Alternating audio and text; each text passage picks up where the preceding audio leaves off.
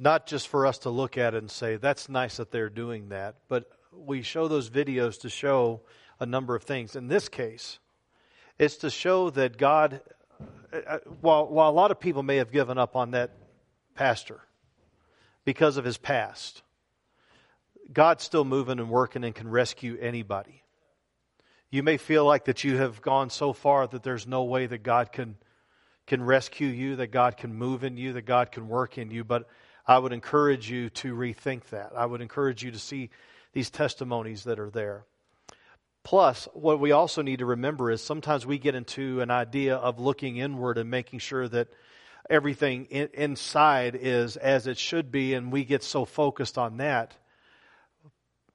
I remember John Maxwell a long time ago, he said this, and I don't think it originated with him, but he was the first one I remembered saying this, is that your sending capacity means more than your seating capacity.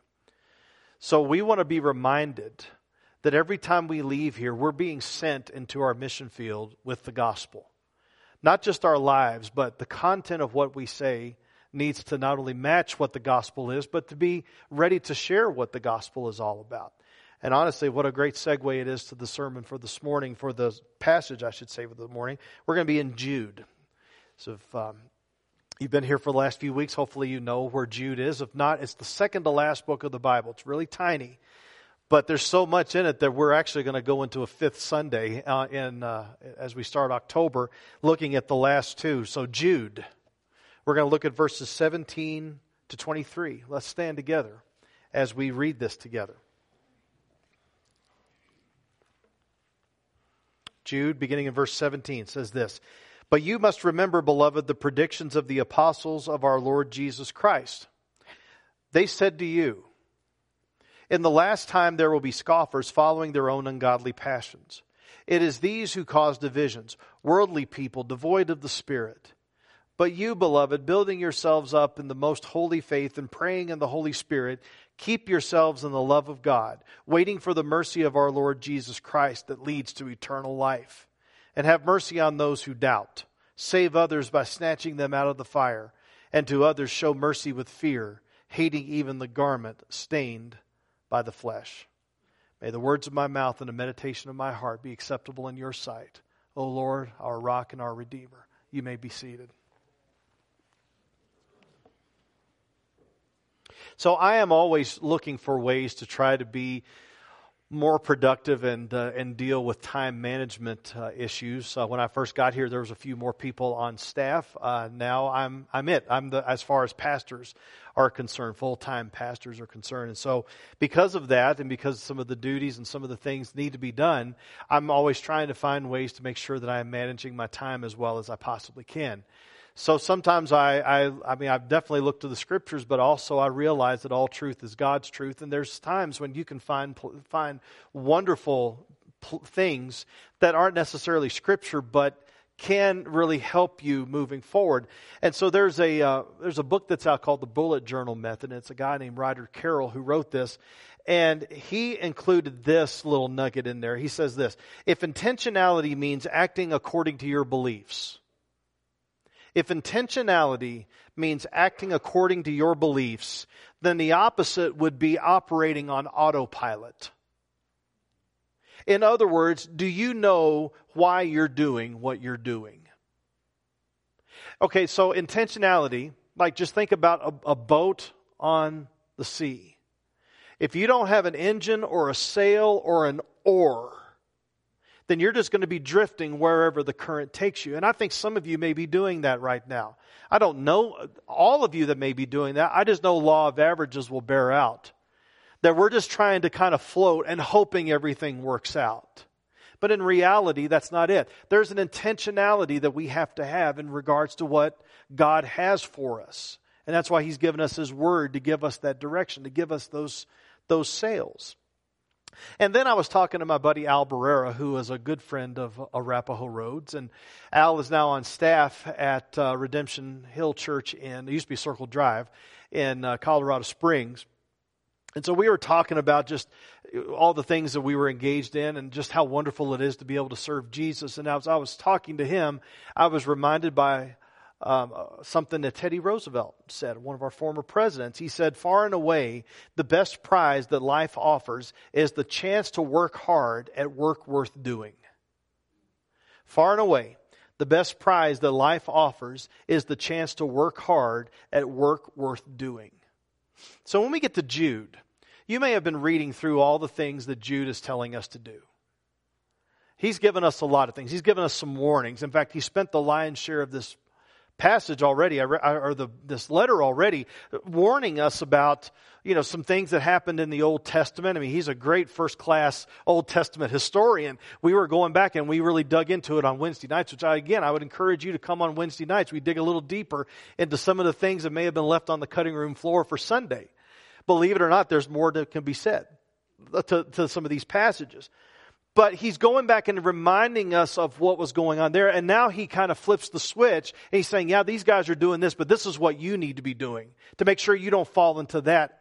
Because there's others that are being intentional about going away from the things of God and promoting self. We have to be ones who are going away from the intention of self and promoting the things that belong to Christ. And so that's what Jude is doing here. He didn't just leave with the bad news. Hey, there's bad people out there. Just watch out for the bad people and let's pray and sing our closing hymn. He didn't do that. He gives us something to do. And he gives us a way for us to be intentional about this. And so that's where the whole nugget of this is found in the middle of this passage in verse 21. Keep yourselves in the love of God. So everything that we're going to be talking about is how you are and how you should and how you must keep yourselves in the love of God. So how do we do this? Well, number one, we need to be reminded of what God says. His Word. Well, I know the Word. I don't need to read the Word. I got the Word. I've been in the Word my whole life. I mean, I pretty much know what it says, right? Well, how often do we have to be reminded that the Word doesn't change, but we do over time? And I'm thankful that he is continually, where it talks about the Word is not dead and inert. Hebrews 4:12 says that the Word is living and active. And it's sharper than a two-edged sword. It cuts through everything. I was reminded of David Livingstone, the British missionary when he was in Africa.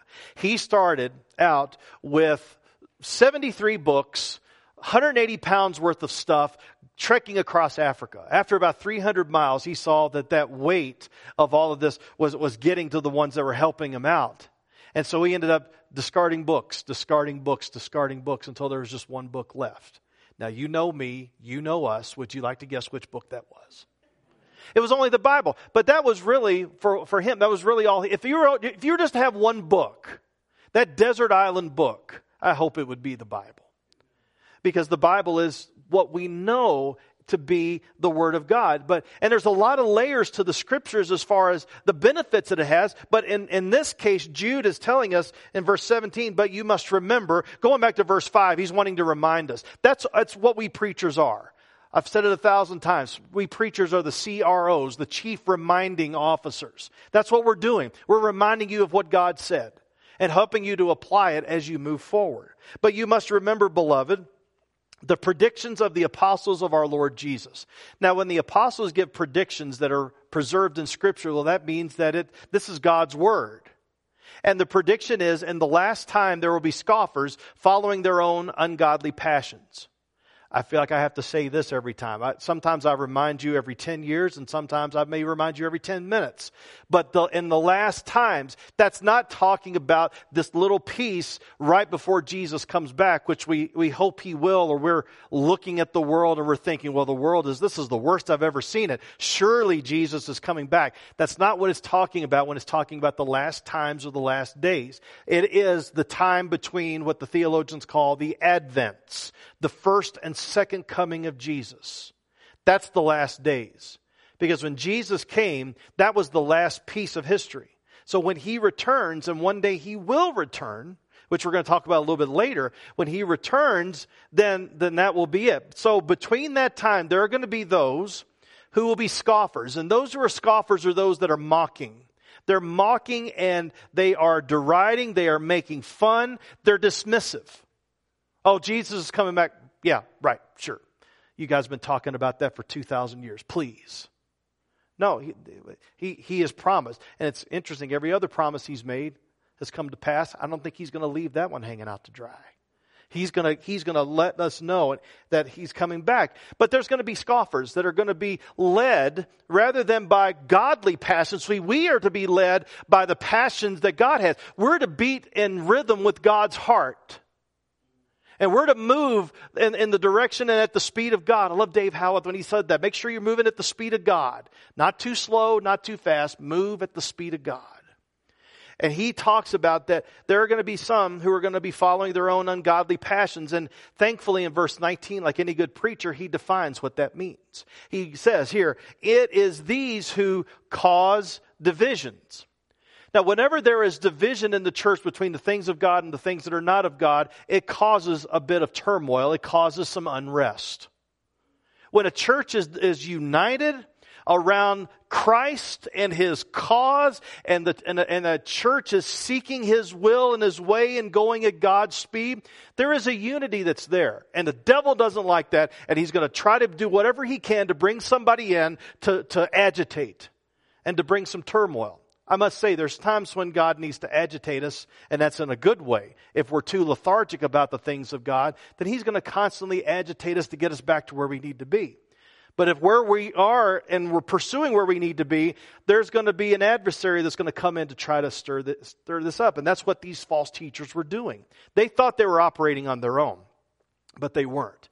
Anytime anybody comes in that is trying to get you away from the things of God, he is being backed by the adversary. The devil. He's being backed by that. And we have to own it for what it is. I know we want to be a welcoming church, but we can't welcome that. We're about the truth. And we want to bring you to the truth being used by God to do that. Well, cause divisions. Worldly people. One commentator said this, it's the life of the natural world and whatever belongs to it. That's what they're after. In contrast to the realm of the experience of those whose characteristic is found in the Spirit. Now, we can come to church, but Monday through Saturday, we can actually find ourselves wanting to live life in the natural world and whatever belongs in it. We want to belong. We want to fit in. But Sunday, we try to get our act together for a couple hours. What's Monday through Saturday look like? We're Christians all the time. You are who you are, but we can fake it. But we're Christians, not just during Sunday school and church. We're Christians all the time. And how are we moving forward in that? And it talks about being devoid of the Spirit. Well, what does it mean to be in the Spirit? We're going to look at that in just a moment. But are you being reminded of what God says? I would encourage you to be reminded of what God says every single day. Listen to a sermon online. There is a wealth of podcasts that are out there that will give you some good sermons. Find ways to get into a good book that helps you to understand the Word better. Pray the Bible back to God. Do whatever you can, but get in His Word. Slow down and get into His Word and get before Him. And we're going to look about, that's what it means. It's going to be part of what it means to keep yourself in the love of God. Are you with me this morning? All right. Number 2. When it talks about this, you see, when we get into verse 20, it's talking about building yourselves up in the faith, praying in the Spirit. All of those are qualifiers of what it means to keep yourselves in the love of God, so we're going to look at that. The second one is this, build yourselves up in the faith. But it says even more than that, building yourselves up in the most holy faith.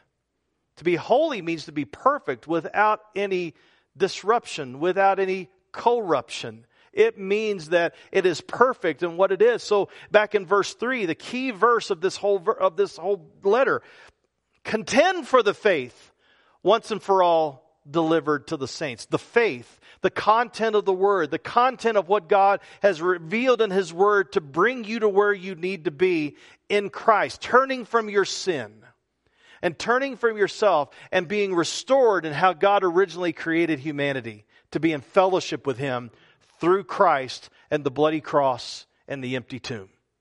That's what this means. And so while it says in verse 1, I should say verse 2, that we are called and beloved and kept, he's adding on to it. That which you are kept in, build upon that.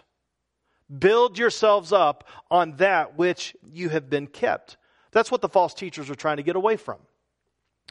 There's a book, and I'm teaching an online class at CCU, and it's a class on biblical interpretation. We're going through a really wonderful book by Duval and Hayes called Grasping God's Word. It's thick, but it puts the groceries on the bottom shelf, which I am always grateful for whenever I read a book.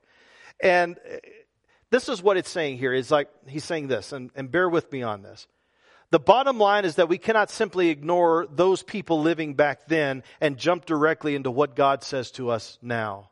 Why not? Again, because the way we listen to God must honor the way God chose to communicate. We should not be so arrogant and prideful as to think that God cared nothing about the original audience, but was merely using them to get a message to us.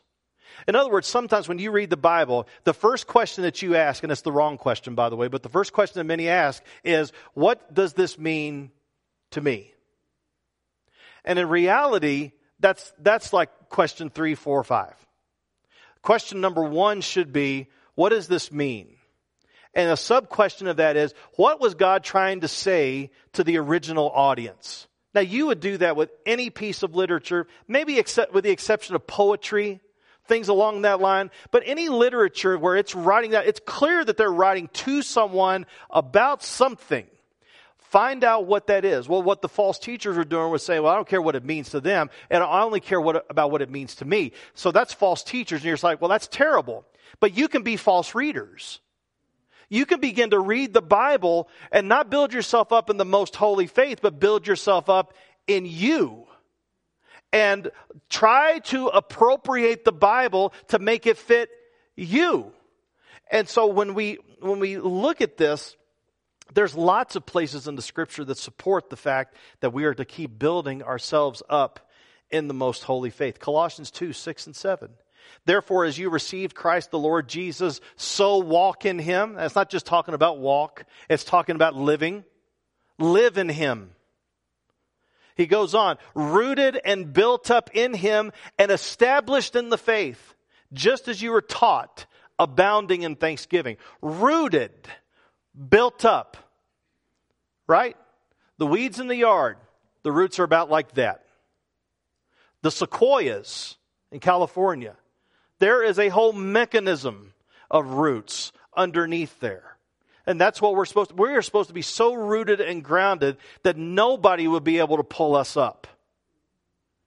That we are still getting our nutrients, getting all that we need, all that we have from Him. We are called to be built up in the most holy faith. Where are you building yourself up? Because if you're not building yourself up in the Word, the content of the faith, you're not building yourself up in the Word, I'm telling you, you're being built up in something.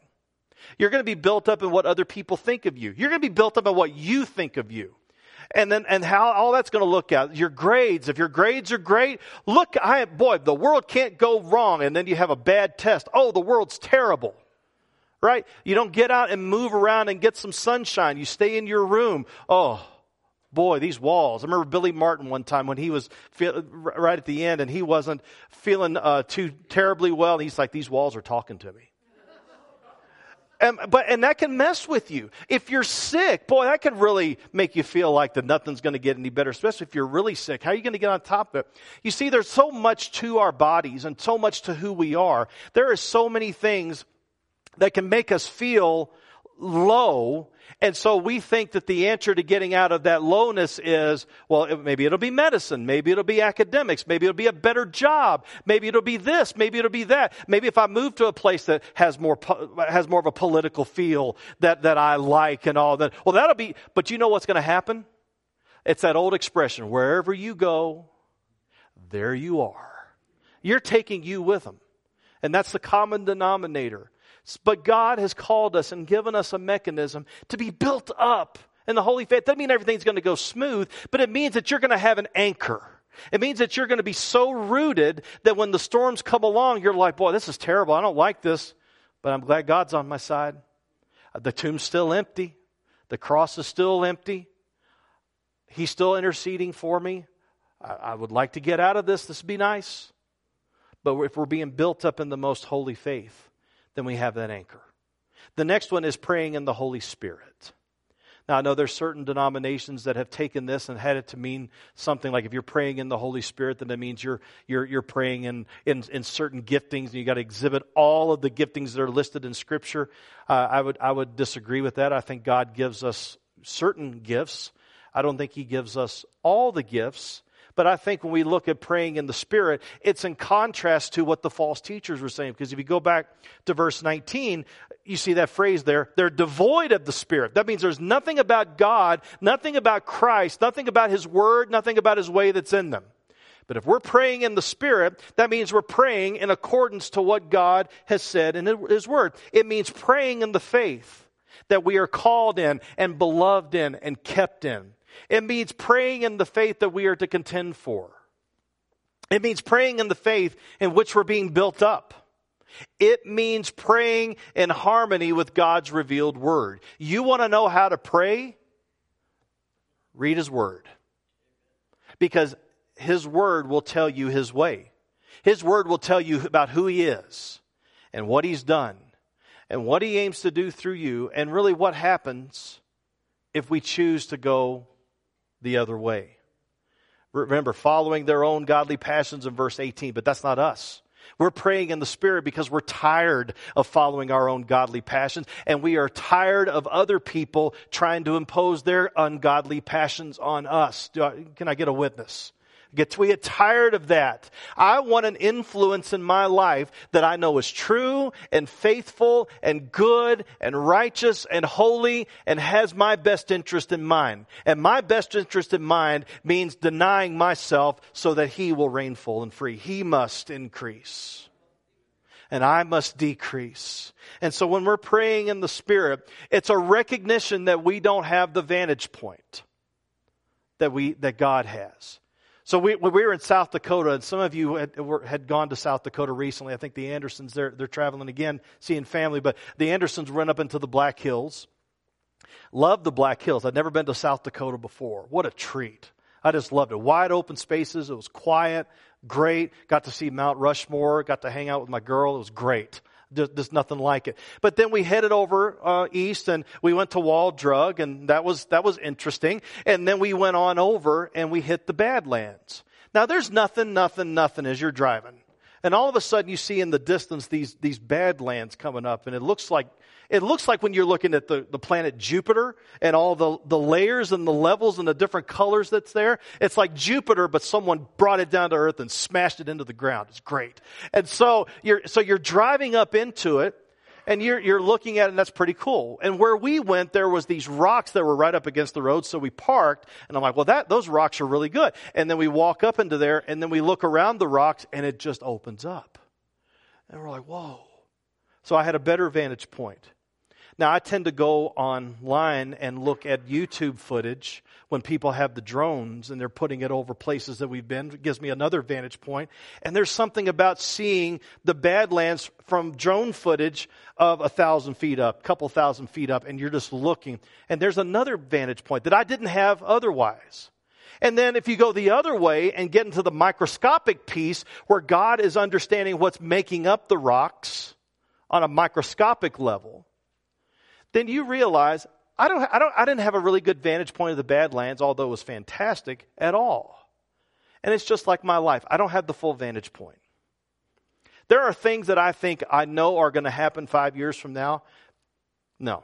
I didn't think, and I've told you this before, I didn't think, 15 years ago I'd be in Colorado. No way did I think I'd be in Colorado, and here we are.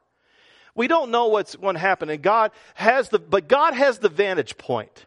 So we pray in the Spirit according to His Word that He is leading us in His way, and that's what we want. If He says yes, then great. If He says no, this is not the way to go, I know He's got my back. If He says wait, then He's going to work the patience out in me, and we need to quit saying, don't ask for patience, because if you ask for patience, God's going to test your patience and all that. That's a good thing. That's a fruit of the Spirit. We need to have patience worked out in us. I know it's funny. It's a great line. It gets a laugh every time. But we've got to really be careful about warning people not to pray for something that God's trying to work in us. We don't want to be working against Him. We don't want to be working against that. Romans 8:26-28. This verse has been coming up a lot. Likewise, the Spirit helps us in our weakness, for we do not know what to pray for as we ought, but the Spirit himself intercedes for us with groanings too deep for words. And he who searches hearts knows what the mind of the Spirit is, because the Spirit intercedes for the saints according to the will of God. So God is working his will in you. It may be your yes and his yes match up. It may be your yes and his yes doesn't match up. God rounds up. He's working his will in you. But then it goes on, and we know that for those who love God, all things work together for good to those who are called according to his purpose. So we pray in the Spirit, praying for his good, even if that good isn't necessarily what we think is good. It's good if he wills it that way. And lastly, which we may end up bleeding this over into a little bit of next week, but number 4, we need to wait on and display the mercy of God. So there's two pieces of mercy that are here in last half of verse 21 and in verse 22. It's talking about waiting on the mercy of our Lord Jesus Christ that leads to eternal life. Now, what's that talking about? Well, that's talking about when Jesus returns. I told you we were going to talk about the return of Christ. When Jesus returns, then his mercy, we're going to be brought to him. His kingdom is going to be set up, and we're going to be part of who he is and part of where he's at, not because we deserved it, but because of his grace and mercy. And we're waiting on that. That helps us to be patient with the seeming injustices of the world and the hard things that are happening with us. We know that one day he's going to return and he's going to make everything right. We got to hold on to that. So that's what it means to when it's talking about that. But then it talks about another mercy that's there. Have mercy on those who doubt. How could you ever doubt? Right? And sometimes we need to be a church where if someone is new in the faith or is struggling in the faith, and it's clear they want to pursue everything that Jesus is, but they're struggling in a piece of it, we have a choice about whether we are going to build them up or whether we're going to destroy them and help and have them shipwreck. You should never disbelieve. Listen, when God is moving in us and we have his word and we've spent our whole life operating on another quote unquote word, don't you think there's going to be some tension? And Romans, at the end of Romans, I mean, I would quote from Romans, but there would be so much to quote from Romans about those that are weaker in the faith. Well, a lot who are new in the faith are weaker in the faith, and they have questions. And so the word that's the word doubting is also a word that's disputing. That's another word. And when Michael in verse 9 was contending with the devil, that was what was happening there was a dispute about what to do with this. But this is a mercy that we, who may have settled some things in our lives and in accordance with his word, we come alongside those who may not have had that settling take place, and we help them. There's a word for that. It's called discipleship. We ought to try it. Because when you see this happening, we don't automatically, with everything clicks in. If you begin to read the scriptures, there's still some things in scriptures that I'm just like, I don't understand why he did that. I don't understand why he said that. I still have that. But I've settled some things in my mind to where I know that if God said this and this is the way he works and such, I know enough about his character to trust what he said. But not everybody is quite there. And so, do you remember when Jesus went up to this man? And there was one time where this man was just like, I'm having a hard time. I believe. I learned it in the King James, so bear with me. I believe, help thou my unbelief. What did Jesus say? Well, you doofus, what are you doing? He didn't say that. What did he say? He helped him in his unbelief because he believed. Right? Not all doubt is equal. There is doubt that is still grounded in faith. You're just trying to get it and trying to understand it with your feeble mind. His ways are higher than our ways. His thoughts are higher than our thoughts. But there's sometimes where people are doubting and they don't have faith. And even if you answer their question, well, what about this? Well, what about this? And it becomes pretty clear, you're not trying to understand. You're just wanting an argument. And that's where Jesus is talking about, be careful about the pearls before swine. Be careful about that, because some people don't want an answer. Some people just are trying to throw you off rather than to be helped. And you read later on where it talks about have mercy on those who doubt. So let's take it easy on people who want to follow Jesus but are struggling with something. It's going to take time. It's not something you're going to put in a microwave for 30 seconds. You're telling it to hurry up. You know, we do that to our microwaves. Hurry up, come on. It's a microwave. Instant food, hot. Come on. First world problems. But that's not how it is. Sometimes we need to cook it, crock pot it, let it marinate, take time. And to be able to help them. This is not something that's going to happen immediately. And I want to encourage you, those that are young in the faith, keep plugging. One day the penny will drop. But you have people that are around you that are ready to help you in moving forward with that. But it talks about save others by snatching them out of the fire. These false teachers that you can tell they're starting to influence them. There's times when it's okay to be diplomatic and to take your time, and then there's times that are like, nope. Not now. You snatch them out of the fire. And then it talks about save others by snatching them out of the fire. To others show mercy with fear. Galatians 6:1-2 talks about bearing one another's burdens, but to be careful lest you too get involved in their sin. That's the MPV version. You'll look it up and you're like, that's not what it says. But that's the idea. Is that if you're trying to help someone out of their sin, then what happens is that you can often find yourself getting engaged in that sin. Like if you have somebody that is dealing with pornography, but you yourself have struggled with pornography, I would find someone that has not had that issue. Because you could find yourself slipping right back into it. Or if you're struggling with alcoholism, you're struggling with drug abuse, and you yourself, you could find yourself slipping into that as you're trying to help them. They may pull you in rather than you drag them out. We got to have wisdom and discernment on how to do that. But it says hating even the garment stained by the flesh. Well, that's an undergarment, so you get the idea of what that's all about. It's like we don't want anything to do with anything that will take us away from the things of God. So, as we consider all that Jude has told us this morning, a couple of questions. Are you finding yourself more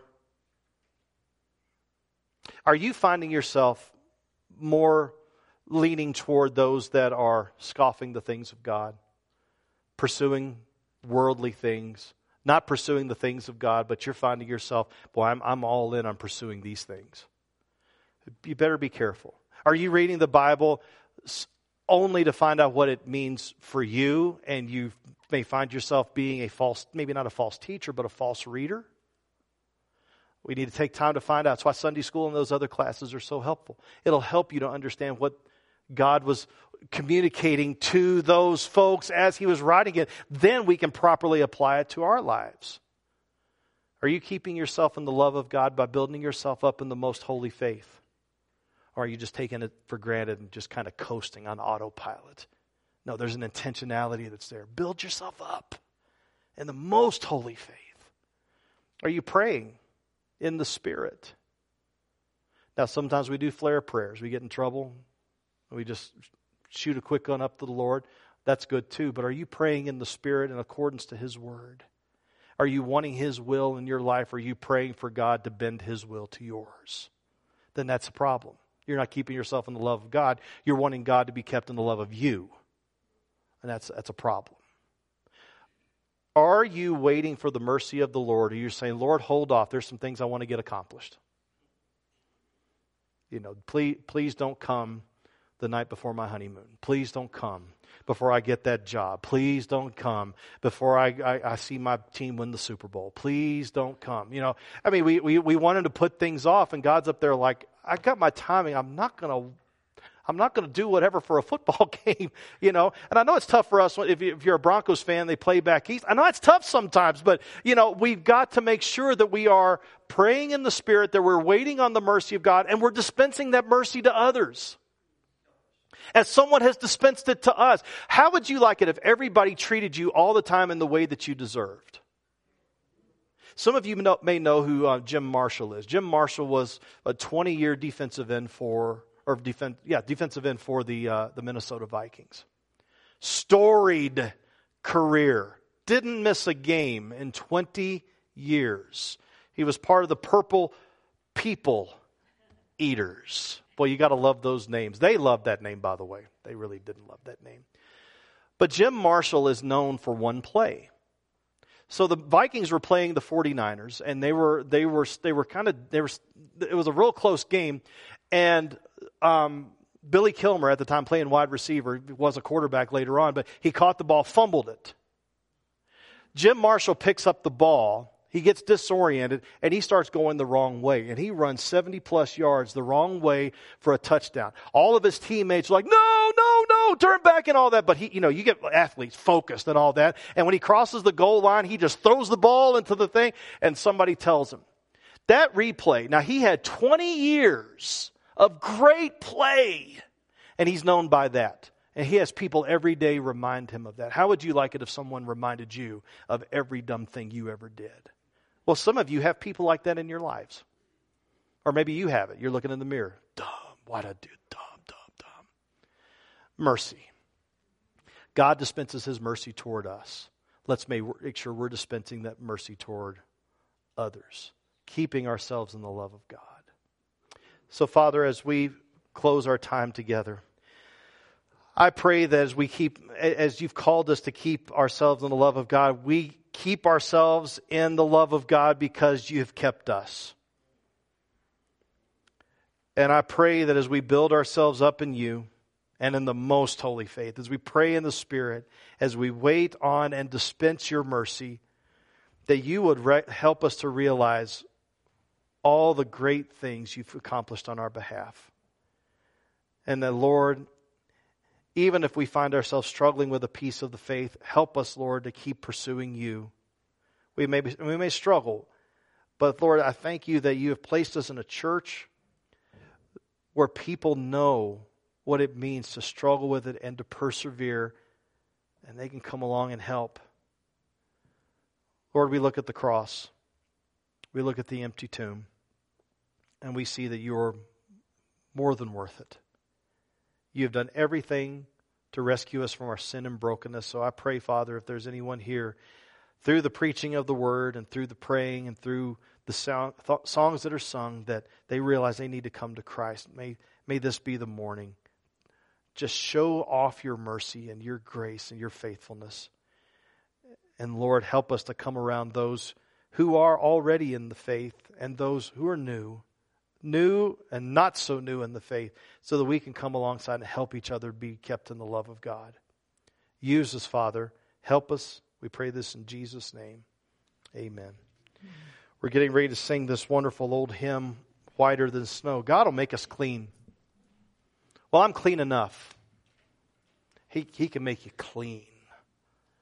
And if there's any of you who are struggling with sin, any of you that have never trusted in Christ as Lord and Savior, and you want to be rescued from that brokenness and to have the hope of Jesus in this life and in the life to come. Or if you just want to come and just use this as an altar of prayer, let's not go on autopilot anymore. Let's be done with that. Let's have an intentionality to pursue Christ and Him crucified, Christ and Him risen, Christ and Him coming again. Let's stand together as we sing.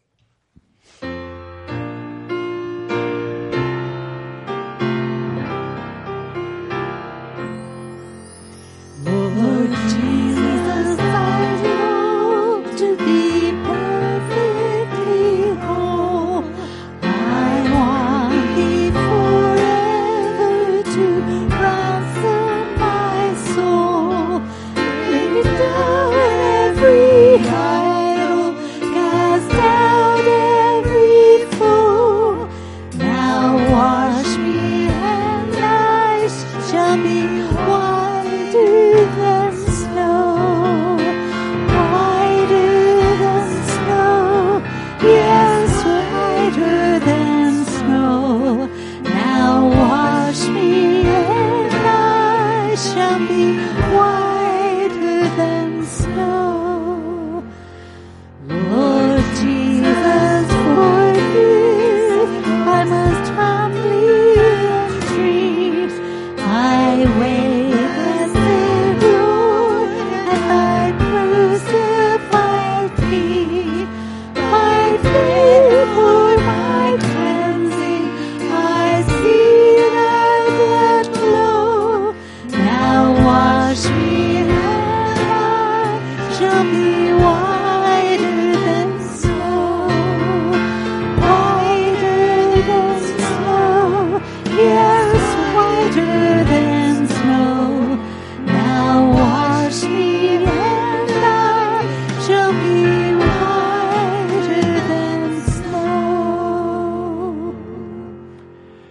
It's been good seeing you all here this morning, and if God is using, God is